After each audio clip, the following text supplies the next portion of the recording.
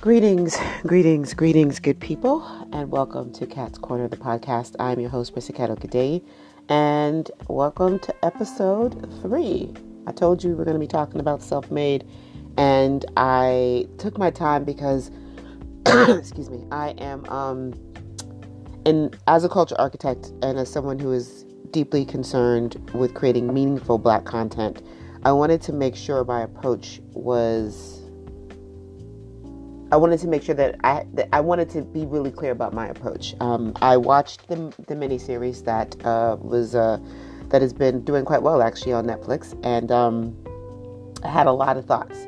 I was going to watch it eventually, but I think the thing that made me watch it sooner rather than later was the fact that my now 74-year-old Nigerian father loved, when I say loved, absolutely loved the entire series. He knows that I teach in that particular time frame when it comes to African American literature. So I have, we've talked about things over the years. I've, given him my perspective on why we as Africans living in America really need to be more mindful and more respectful of the African American history, because it is one that is full of all sorts of twists and turns, and it is what makes it possible for every immigrant, in my opinion, to actually be in this country, as far as like legislation and civil rights are concerned. So my approach to this is something that I really wanted to take my time on, and I wanted to read a section of a passage from the introduction of Frantz Fanon's Black Skin, White Masks, because I think it really speaks to why my approach is going to look the way it looks. And so the passage goes like this. This book should have been written 3 years ago, but these truths were fire in me then. Now I can tell them without being burned. These truths do not have to be hurled in men's faces. They are not intended to ignite fervor. I do not trust fervor. Every time it has burst out somewhere, it has brought fire, famine, misery, and contempt for man. Fervor is the weapon of choice of the impotent, of those who heat the iron in order to shape it at once. I should prefer to warm man's body and leave him. We might reach this result, mankind retaining this fire through self-combustion. I want to be clear with what I'm about to talk about and what I'm about to say, that this is in no means, as a creative, I think we're all very sensitive about the work that we put out. Everything is acceptable to critique. Nothing is above critique. But I also want to offer up an approach that doesn't necessarily directly target the creators, but asks all of us to think about moving forward, how do we create? So I see everything that is coming through this huge Black, I don't even want to call it a renaissance, but there's this dearth of just Black creators, Black content that's just beautiful. Like we look amazing right now on camera, but there's a lot of emptiness in the beauty. And some of that is because we're just pressed to tell our story. So we're just pressed to take that iron and bend it while it's hot. And we don't take our time. So I didn't want to necessarily jump out there with my, 2-second, sit from the couch perspective. I wanted to think about it because my thoughts were, there were 2 places that I wanted to have us think through. The first place was just from the space of, when you are creating content of this nature, how do we approach it? And then the second space is going to be from the place of, if we take the story as it is, given to us the way it's given to us, what are the lessons that we can take from the actual story that's being told? I will say this. I would ask all of you who have watched the series, or who are interested in the series, to please go and read the historical facts that we do have. These presentations, the content that is inspired by these actual people is never ever going to be rooted in the absolute truth. It cannot. The mundane aspects of being human prevent it from being so. Trust me, by the time you get to the memoir, what has been cut out is all the mundane shit that nobody really cares about, because I don't care that it took your 57th cup of coffee in the space of 3 months to get to that idea. I want to know the moment leading up to that idea. So I'm not going to read through or sift through each day that you drank coffee and thought about your life. What I'm interested in is the moment that led to the idea. So for those who are upset with the way it has been done and the historical inaccuracies, none of us should be looking for this to this kind of content for historical accuracies. And I know that sounds sad, or what, I don't know what it sounds like. Let me not assume that you think it's sad. Let's be clear. This series was made for a space of entertainment, and that is the way we should understand it. We should not be taking this as the truth of the truth, because that's not its job. It is trying to tell a specific story and give some glimpses into the mythology of a woman known as Madam C.J. Walker. I will say this as well. We mythologize Black icons partly because the master slave paradigm has tried to convince all of us that as Black people, we are only capable of certain sort of low-level, load-bearing, labor-intensive type of work. So if you've listened to previous episodes, you know that I'm also a professor of literature, and I teach African American literature, specifically pre-enslavement to 1920, and then there's another course that's 1920 to the present. And so part of what I use to clarify some of what we're looking at in my classes is to talk about what I have termed the master slave paradigm. And the master slave paradigm is something that becomes solidified once enslavement specifically targets Africans. Once you racialize enslavement, because we do know that globally, slavery has been here for quite some time. But there was a time where your enslavement might not have been because of your skin color, because race is a construct that was created for the benefit of justification of terribleness. But there's also this understanding that once you decide that Africans are going to be the ones that you're going to enslave, and you now say because they're Black, we're going to enslave them, that it's God's duty, it's God's work, it's all the excuses that, white supremacy thinking or pseudo-white supremacy thinking allows itself to believe in order to justify the heinous acts of enslavement. We get what I consider to be a clarified and rooted understanding about what Black is and about what white is. Master being white, Black being slave. And on that spectrum across gender, you have white men with the most power, because as men in a patriarchal society, they possess power. As idealized white, they possess the most power because they're the ones out here enslaving and snatching people. And on the other side of that spectrum, with the least amount of power, would be Black women and Black men.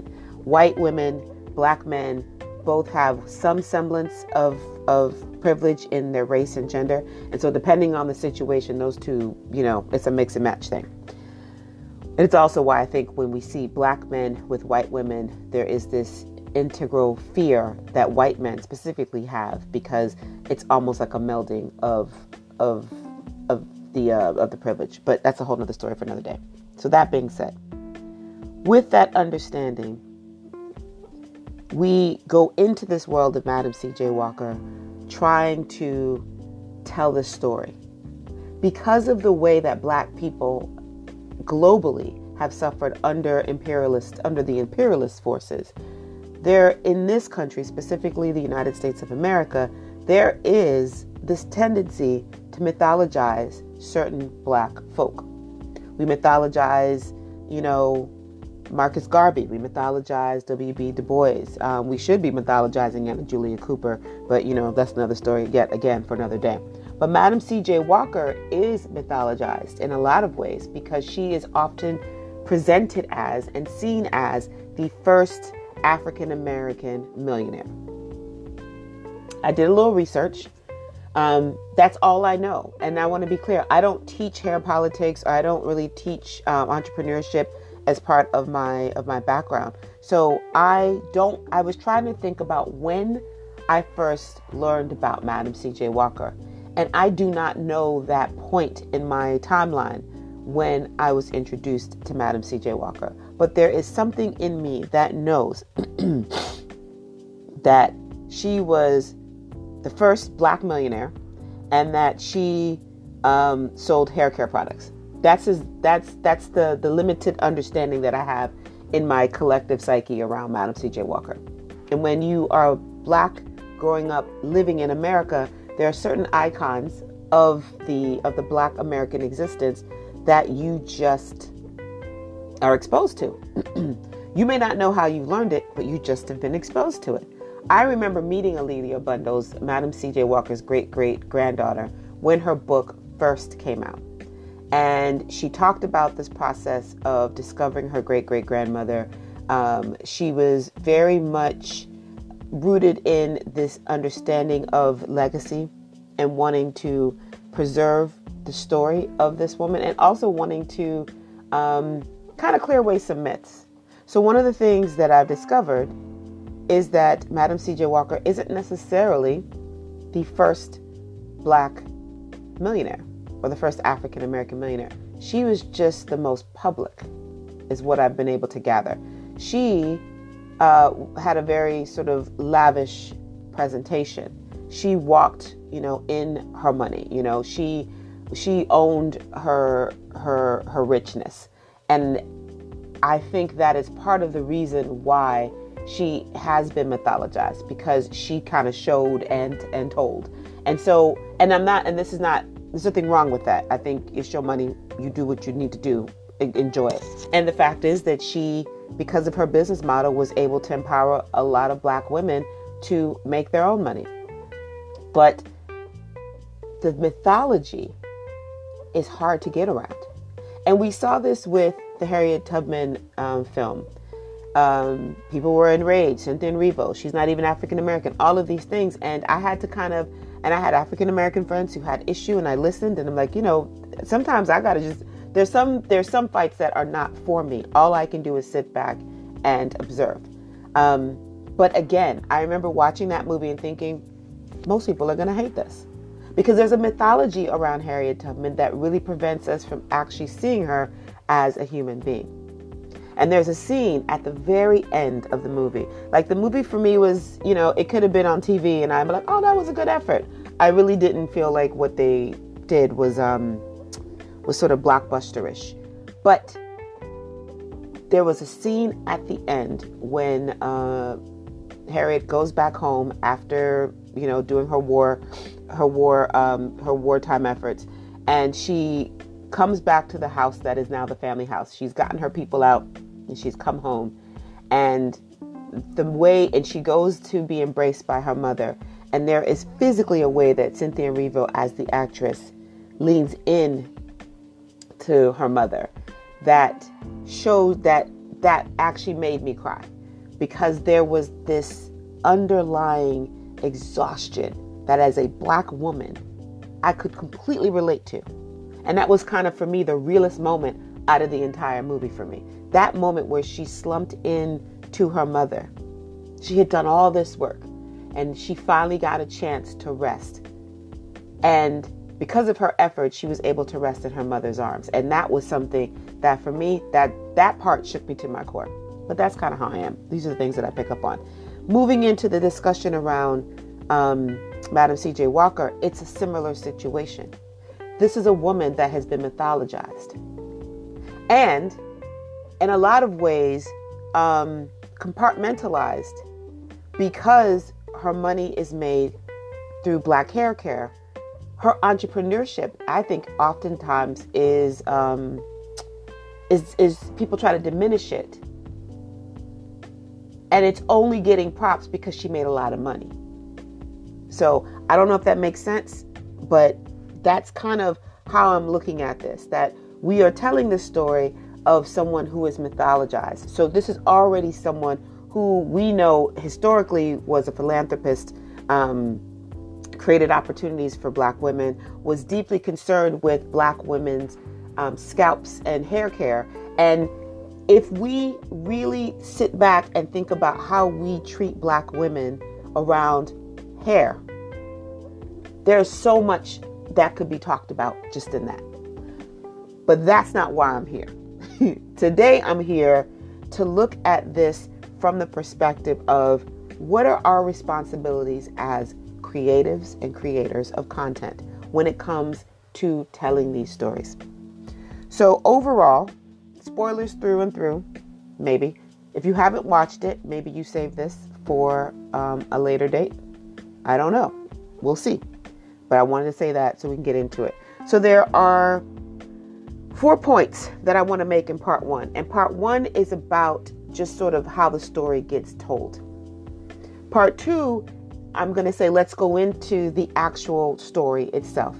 Let's remove, suspending all belief and kind of being in our feelings about whether or not it's historically accurate. We'll leave that at the door and we're just going to go into the story. So this is part 1. And in part 1, I want to talk about my disappointment, because I think the thing that I found most disappointing, without even knowing the historical context of everything, was the positioning of Addie Monroe, who is the lighter-skinned woman that we see helping Madam C.J. Walker at the beginning of the series, and how she plays this nemesis role throughout the narrative.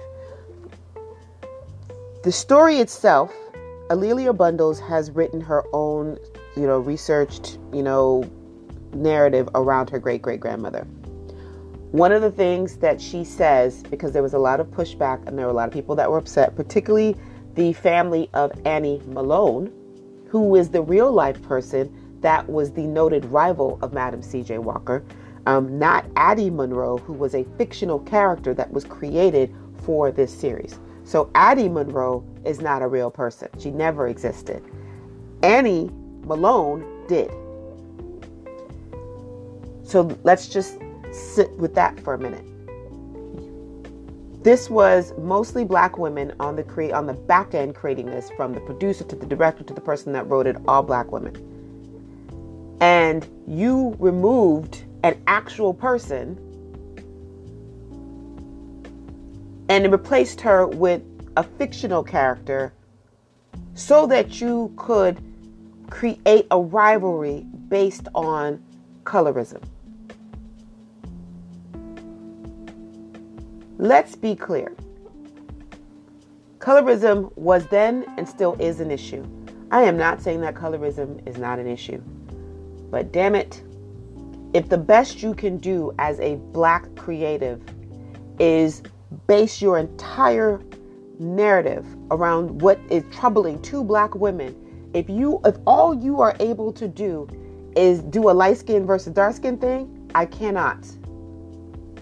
And I shan't with you. It's disappointing because we know that colorism is a thing.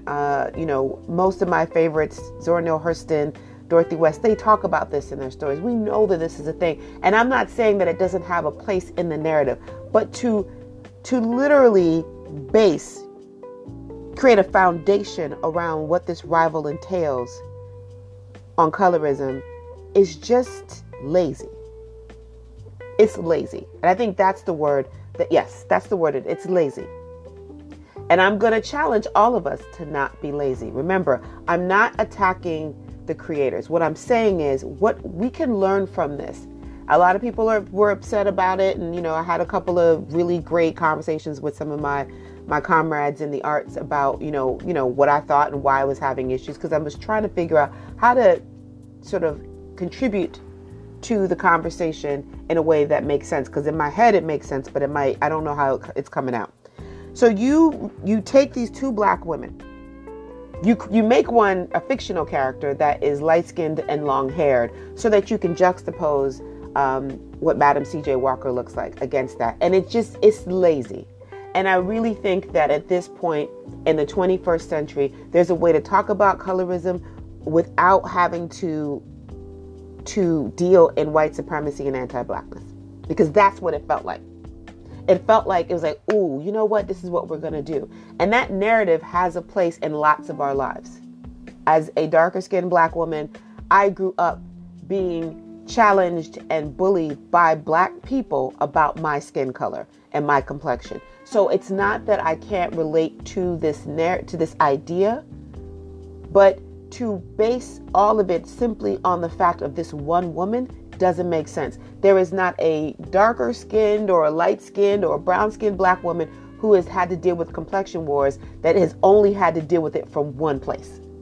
It's usually a mixture of things. And so even in the composition of how the story is told, where you make, fake Addie this nemesis, and all you focus on in the way that Madam C.J. Walker's psyche is working, because we see, these flashbacks to a boxing ring where this nemesis she's fighting, is this light skin, and we see her throughout the narrative pushing this thing of, I want my face. I want, the imagery, the aesthetic around my products to look like me.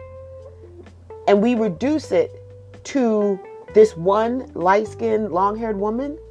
That's lazy. And it doesn't do the complex issue of colorism. It doesn't give it its right and proper place, because it is nuanced. It is a nuanced thing. Madam C.J. Walker was married. Colorism didn't stop her from getting married. It didn't stop her from having children. It didn't stop people from buying her products. So to make that light skin, long hair versus, short, dark skin, whatever, as the foundation was just, it was problematic. And so part of the issue that I take in just the narrative initially is we need to decolonize how we deal with conflict within the Black space. This is an opportunity as Black people to tell a story about another Black person. And we are still utilizing the tricks of the master slave paradigm trade. And that is the part that was disappointing. Like, there's a space where the story can be told, where we can completely decolonize ourselves of how Black women deal with each other. Two Black women don't have to get along. In the real life understanding, no one apparently knows why these two were rivals. We do know that Madam C.J. Walker did in fact work for Annie Malone. She was one of her, that model that Madam C.J. Walker is famous for comes from her lived experience. Whatever she did, she definitely took it up a notch, but she got that from somewhere, because that's kind of how these things are. And so Annie Malone is someone that did give her an opportunity, and however she chooses to improve on what's happening, that's the nature of doing business. But to take the story where there's a truth there and want to reduce the rivalry to a simple matter of you're too dark to sell my products, that just was terrible. And we need to move past those things. We need to understand that as people living in the world, as Black folks, the amount of anti-Black understanding, it surrounds us like blankets. Like wherever you go, like blankets. Like there's nowhere you can go in the world where you're not going to deal with that in some way, shape, or form. And it's not always coming from white people or so-called white people. It comes from a lot of people. So it is not as though we are not being exposed to this, but we need to understand as creatives, as Black people, that our exposure to this barrage of anti-Blackness on a regular basis does have the possibility of showing up in us, and it does have a way of tempering and muddying our waters when we create. So I really wish there had been a space where the critiques, because Alila Bundles does say, and there's a link that I'm posting in the section for you to take a look in the description box. She does say in an interview that she did have she was given the opportunity to review the scripts, and she did send back notes. Most of her notes were not taken into consideration. She even says that the language that is used between the two women in the series would not have happened in real life. So there has to be a decision as creatives that gets made where we decide, if we're going to tell the story, let's decolonize our work first.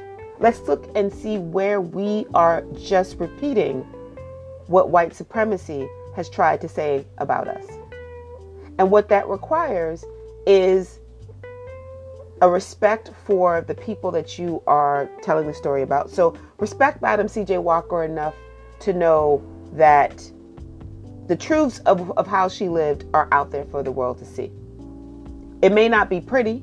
It may not be comfortable to know that she actually worked for Annie Malone. It may not be comfortable to know that she might have, tweaked a recipe that she would have been exposed to as someone working for Annie Malone and then created her own stuff. It's possible that Madam C.J. Walker was shady. And that's okay too. The thing about it is we are humans and we are messy. And the problem with the mythologization of Black people is that what happens is we want to create these Jesuses on crosses and act as though even in that time with all of the stuff that was happening, Black people didn't get along. These two women had beef. We don't know why, but they had beef. And so to erase Annie Malone from the story and create a fictional character just so that you could push this very raggedy foundation around colorism is just lazy. And if the team had been a white set of producers and directors and whatever, we could say, that's what they do. But it wasn't. It was Black folk who were behind this. And the great-great-granddaughter is telling you, this part here, I don't think so much.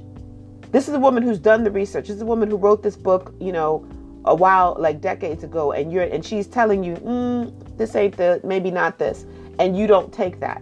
Because, again, you are stuck in a space as a creator where that white supremacist, that master slave paradigm is feeding into how you create. And I say that because the assumption, I think, is that if we don't create some sort of spice in this situation, people won't watch. So now you're insulting me as a watcher, as an audience member. You think I can't handle a story where these two women are rivals, but we don't ever know why. We just know what we know.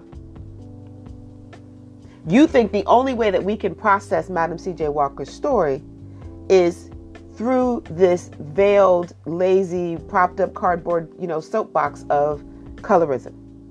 And then, to take it further, because you have based your foundation on that, you now have to do this thing where you basically demonize this lighter-skinned Black woman.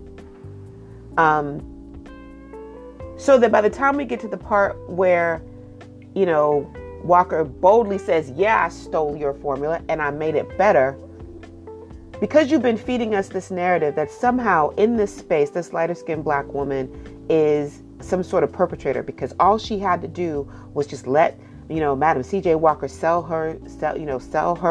represent her in the hair care stuff, and this never would have happened. Don't do that. Stop. That's lazy, and it's dangerous because it sends a really, again, steeped in this master slave paradigm understanding around how Black people should behave. And I will go on record in saying that Black people should behave the way Black people want to behave. We are not a monolith. The master slave paradigm suggests that we are. The master slave paradigm also suggests that there can only be one. So while there is proof that there were maybe 6 to 7 African-American millionaires during the time of Madam C.J. Walker, we tout her as the first. And in a lot of ways, we tout her as the only. Because that's the problem with this kind of thinking. It's lazy by nature. The master slave paradigm is lazy. It's a lazy, paradigm to throw at the world. But it's so lazy and so simplified in its thinking that it works and it sticks and it continues to perpetuate itself even without enslavement. Sit with that. So when you think about what is happening here, the danger in the way that this series is created is that it feels to me like there wasn't a scrubbing. Like there were points where we could have said, let's not do this. Let's take a step back. How does this contribute to anti-blackness? How does this contribute to this idea of white supremacy? Because part of the problem is that, white supremacy has got people feeling like we can't argue in public, we can't disagree, and all these other things. And when black people do disagree, there's this, oh my God, they're watching. Who gives a shit? What I did appreciate about the story was that it was able to highlight the fact that there are all of these very messy and contradicting ways in which black folks are being with each other, because before anything else, black people are human and humans are messy. This is what we do. From the granddaddy talking to the husband and say, you don't get your honey and your money from the same place, to at the same time realizing that his son ain't really shit without Madam C.J. Walker. And that if everybody had just played their role, the power couple idea could have actually worked. This idea that Madam C.J. Walker is basically insecure because of her dark skin and her hair, and that somehow if she could just grow hair, she'll be so much better. That feeds into this master slave paradigm idea around aesthetics and beauty. The fact that we pull her out and we erase another black woman that actually existed and looks nothing like the characterization that is portrayed in the series. The fact that you even have to erase this woman to suggest that you can't tell the story of Madam C.J. Walker without a real life rival is lazy. Rivals make us better. And that's just what competition makes us better. It may take us to a dark place, but it makes us better. When you are out here just milling about, what it does is it makes you lazy. Madam C.J. Walker didn't get to the place that she got to because she had no competition. And I do think that there is a space in her narrative, in her personal narrative, where she deeply understands that the lack of tools for black women when it comes to how they care for their hair is part of the master slave paradigm. The idea that black women are ugly, especially if they aren't close to white. The idea that they need to cover their heads because that is a sign of servility. Like all of these things. She wants black women to own their beauty. And she understands that, particularly because one of the things that doesn't get discussed enough is the fact that these products were necessary, more than likely because a lot of black folks didn't have the access to some of the, as urbanization and industrialization starts to happen, a lot of people don't have indoor plumbing. A lot of people, that water might be hard on the scalp. A lot of people are dealing with all kinds of infectious skin issues because they're malnourished, because because they're not getting as much sun, because, maybe their clothes are, they ain't wearing breathables. There's all of these things that are associated with why this hair care line was so important. And then the fact that it's minimized by the portrayal of Booker T. Washington. I still haven't been able to find out if that was true, but with what I know about Booker T. Washington, I'm betting that it might be a kernel of truth in there. This idea that black women's hair is not a necessity, and it's not something that requires attention or should be given the stage. That all feeds into what the master slave paradigm wants us to understand.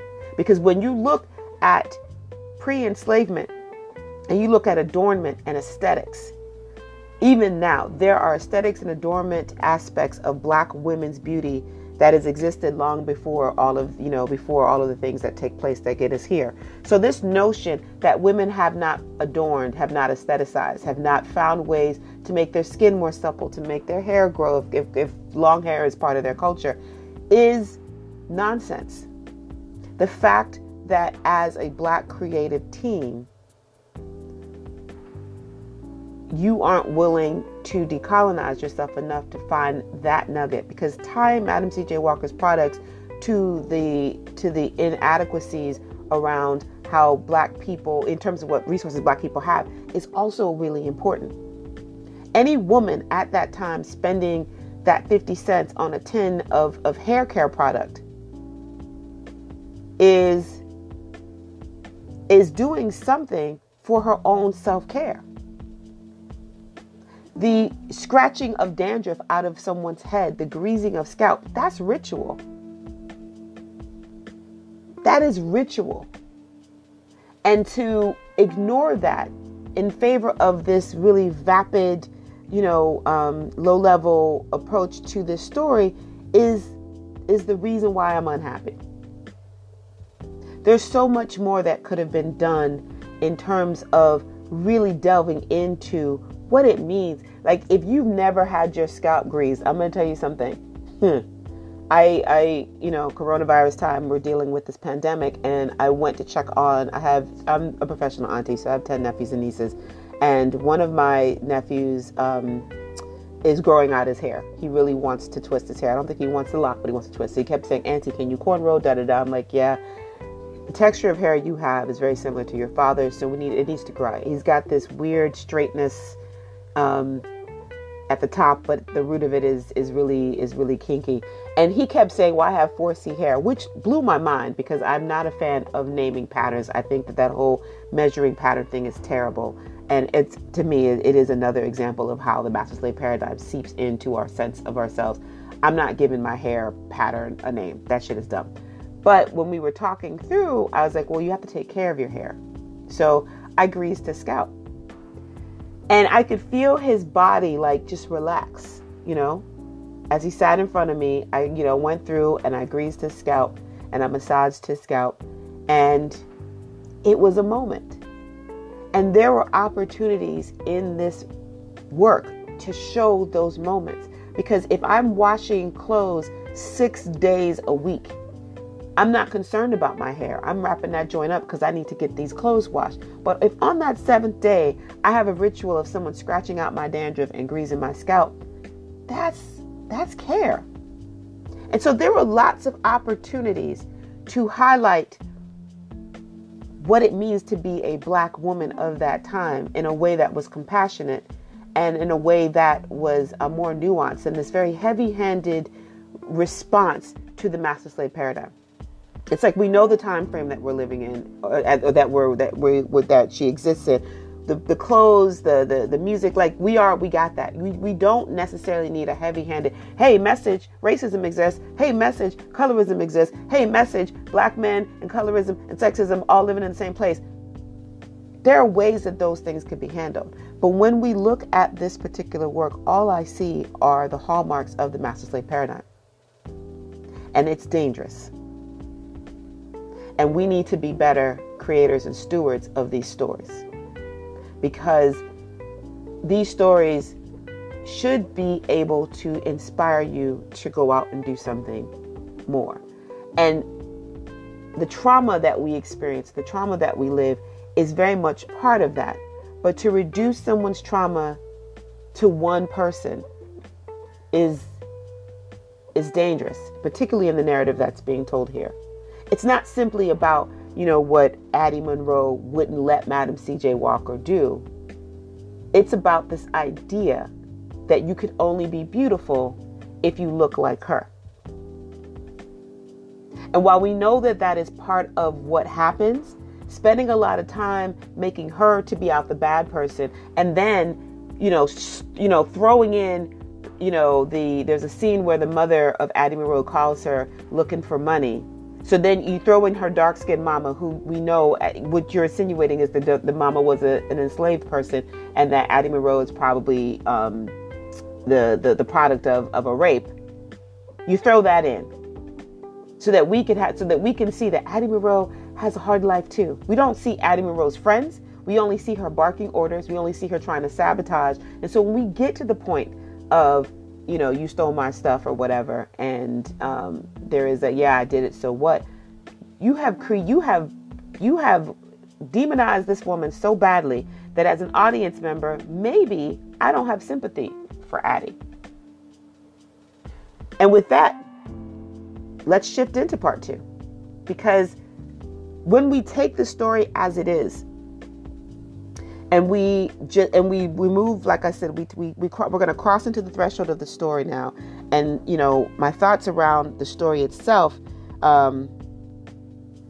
yeah, the script, some of these vignettes, yeah, I didn't particularly care for. But what I did take from it were warning signs, warning labels. And I thought, instead of me talking about how terrible these things were, let's look at it from the perspective of, let's take the story as it is. What should we be thinking about? So there were like 4 areas in particular that I was able to categorize in my head that I thought were really great places to think about this. Madam C.J. Walker gets her name from, I think, her second husband, I believe.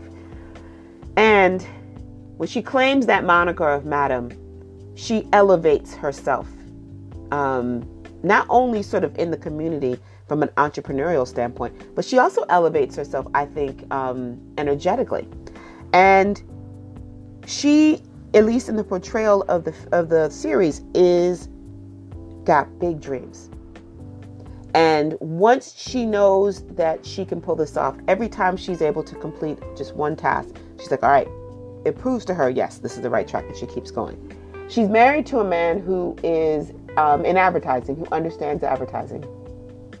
And she ends up, because she needs a lawyer, taking a black man who she meets operating as a bellboy into her employee to help her figure out how to navigate the laws around what she's trying to do.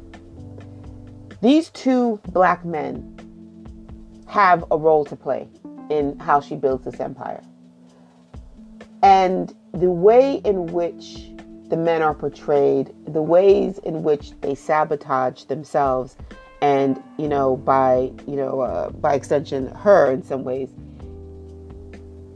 is realistic, I think, in its portrayal. But I think it's also a great opportunity to be like, pay attention. There is absolutely, we don't blink an eye at this notion of a man building an empire and there's a woman, beside him, behind him, underneath the floorboards, doing whatever, making sure that he looks the part, he sounds the part, making these waves to make sure that this man can, ensure his success. We don't think twice about it.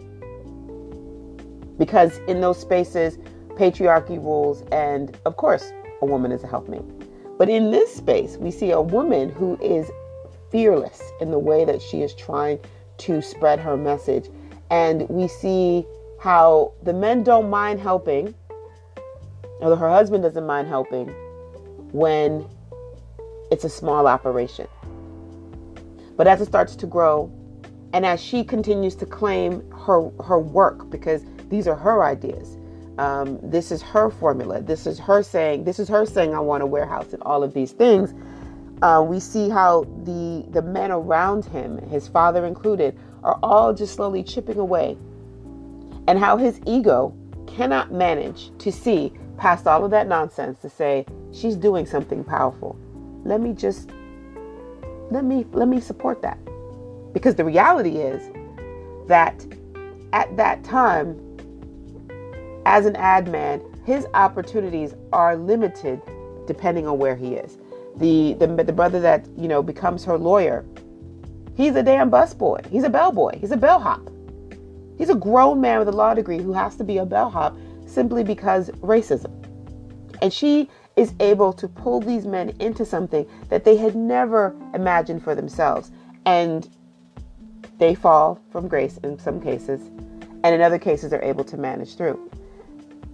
I love the messaging around, the warning messaging around this, because I think even in this world right now, there are still these old habits around patriarchy that black men are beholden to. Let me be clear. Patriarchy does not serve you well, gents. It really doesn't. The bottom line is, without women, most of y'all wouldn't have made it out the house. And to deny women their space to grow and evolve as they see fit only shortens your lifespan. It only diminishes your output. Black women suffered the same fate as black men when it came to enslavement. The abuses that black women suffered are different. The suffering is still there. And one of my biggest issues with this Harlem Renaissance, 1920s Reconstruction space is that once freedom is legally part of part of the Constitution, what you find is that Black men, in a lot of cases, want to hold on to these narratives around what men and women should do, even though the reality on the ground does not fit that paradigm. If I have been whipped and beaten and raped and molested and maligned because I was an enslaved woman, and then we get free, and as a result of that freedom, I'm able to see things and dream big and do things the way that I think they should be done. I've suffered all this abuse. I don't want to be abused anymore. I want to go this way. Who are you to tell me that because I'm a woman that that's not to be? And so the way in which this master slave paradigm is mimicked, because women in the master slave paradigm, white women, may have privilege around their race, but it's only in proximity to blackness. When it comes to their male counterparts, they ain't got it. And at the same time, white women have not suffered in the same way when I'm talking about this particular time frame, the way that Black women have suffered. So while, yeah, you may not have gotten some rights and things have been kind of raggedy, you have not had your baby snatched from you. You have not been raped or bred like some sort of cow.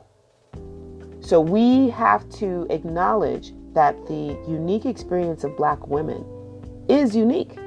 And so we shouldn't be hampering ourselves or the community's ability to grow simply because we want to behave like white folks. Because that's what this is about. One of the things that they do really a good job of, as far as the series is concerned, is show just how much Black people want to mimic white people. It's disappointing. But that is a very real thing. We even see it today. What it takes to become this person, what it takes to become the millionaire, the billionaire in a capitalist society means that you are doing some really heinous things. So one of the big warning labels for me was, and I hoped that, for those that saw it, that it wasn't just reduced to, oh, you're making Black men look bad. The bottom line is nobody has to make Black men look bad. A lot of the conversations and a lot of the arguments that are being had in that film mimic real life. It's true. The idea that Black men somehow deserve to be first. That particular scene with Booker T. Washington was powerful because that type of thinking, that somehow if a Black woman steps out in front and is able to manifest something because she's not afraid to be like, I'm going to push this, that she should somehow dim her light because we don't want the man to look bad. Well, did he push? Why is there this default to making sure he's okay if I did the work? And so that part I thought was really powerful. And what I hoped is that at the very least for those that watched it, we could see those traps, because that's a trap of white supremacy. That's a trap of the master slave paradigm. That's a trap of patriarchy. And I don't think that white men in particular have cornered the market on that. But when we get into Black communities, the way that patriarchal setup tries to tell Black women that something is wrong with them because they want to be of their own being, let me tell you something. You are hurting yourselves. Because Black women are the most magical beings on the planet Earth. What we are able to do, can't nobody do that. And so that lesson is something that I hoped that folks walked away with. Another thing that I wanted to talk through was this idea of collaboration. There's a moment in the film where Madam C.J. Walker is so excited about Addie Monroe's product because it helped her that she wants to sell it. She wants to sing its praises. And so she, tells her, I'm going to go, she wants to do this. And when Addie says, no, you're not the right look for my product, she steals some stuff and she goes and she sells it anyway to prove her point. Towards the end of the series, when Addie finally confronts, Madam C.J. Walker about the theft of her formula, she says, yeah, I stole it. She also says, if you would have worked with me when I asked you to, we could have done amazing things. Okay, let's talk this through. Collaboration, in my opinion, is exactly what it suggests. You have something, I have something, we come together and we figure out a way to build together. And with those things in mind, if we grow something together, it's because we have brought our different tools to the table and we've been able to build this house, as it were. Collaboration is not, I want to be part of your company, you won't let me, and so I'm going to steal from you and prove to you that you need to be part of my company. It's not the best way to incite trust. I was really intrigued by that because the use of the colorism at the beginning of this was this, became this way to justify this behavior. True collaboration is about trust and respect. The issue of theft is also something that I think needs to be discussed in terms of how it's used. When Madam C.J. Walker says, I made it better, she probably did. She probably did. And the reality is that based on the fact that the fictional character of Addie Monroe has a very different type of hair, her products might not have been as effective. And remember, we're just talking about the storyline that's based on the series. I'm not talking about the truth of, what was or what wasn't. I remember there was a conversation when she's testing out products where Madam C.J. Walker's husband says, yours smells better. So that use of sulfur was a big thing back then. And I think if I remember correctly where I read, Madam C.J. Walker used lavender or used some sort of herb to mask the smell of the sulfur.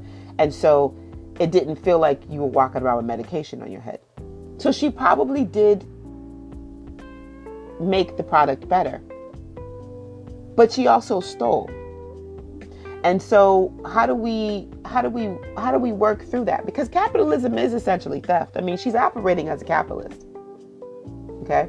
And that issue of operating as a capitalist, as a black person in a society where at some point, because of capitalism, black bodies were the commodity, is something that we need to be thinking through. And some people may say, well, it's just hair grease. Yes, it is just hair grease. But remember, one of the people that she was really, Madam C.J. Walker saw as an inspiration was the white billionaire. And forgive me, for some reason, his name escapes me. I don't know why. Probably because, I don't know why. But she keeps referring to this white billionaire, and I'm going to find it because it's driving me nuts. As this person that she's aspiring to be.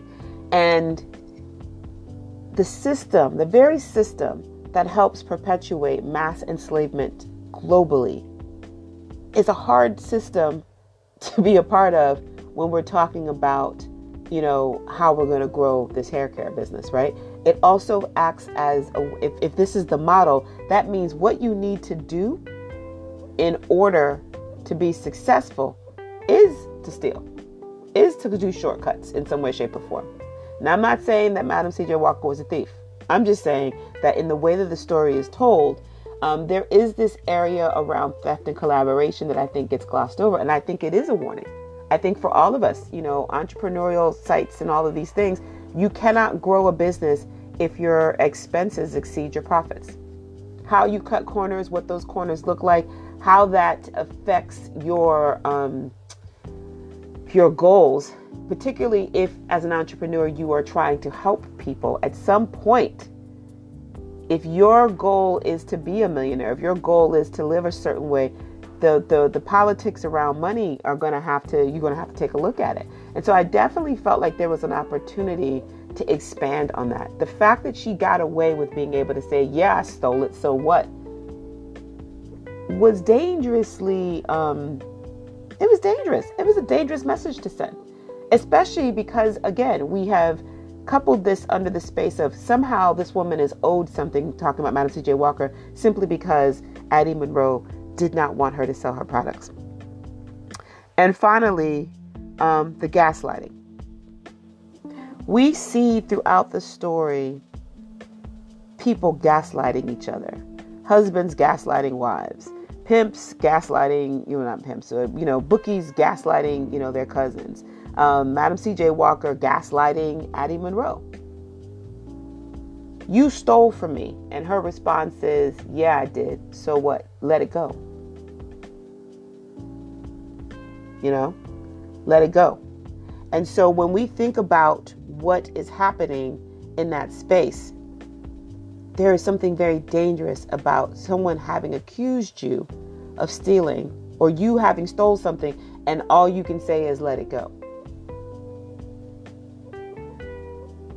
So when we think about this as a whole, there are ways that we can use this movie to do and be better.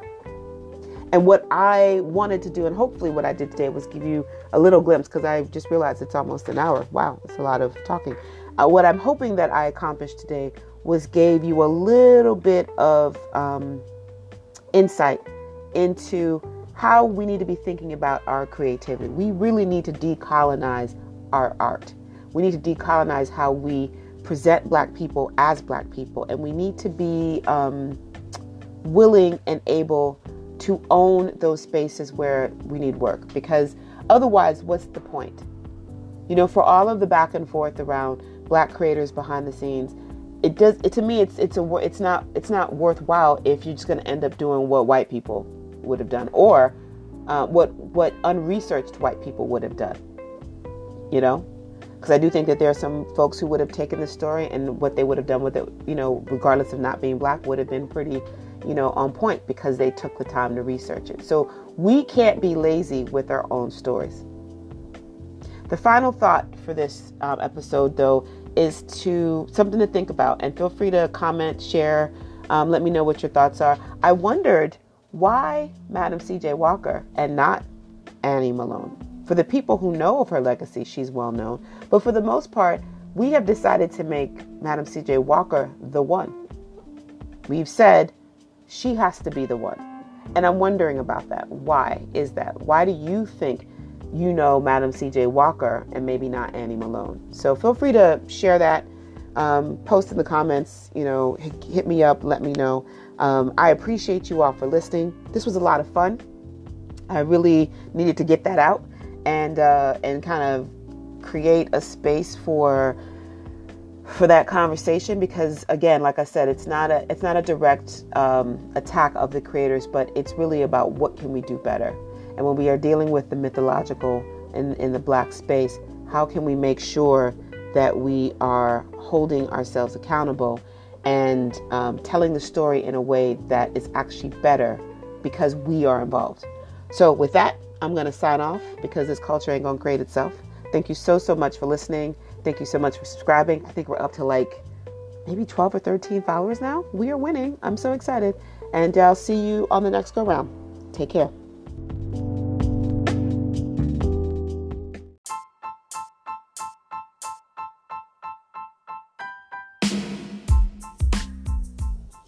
Hey folks, just wanted to take a minute to say thank you so much for listening to Cat's Corner, the podcast. If you would like to follow me on social media, please do so. I'm at KATSKORNERCO, Cat's Corner Co, on both IG and Twitter. You can also follow my company, Lil Soso Productions, at LSP_on-the-go. That is both at IG and Twitter. And always feel free to come visit us at www.lilsoso.com, LILSOSO.com. Thanks again for listening.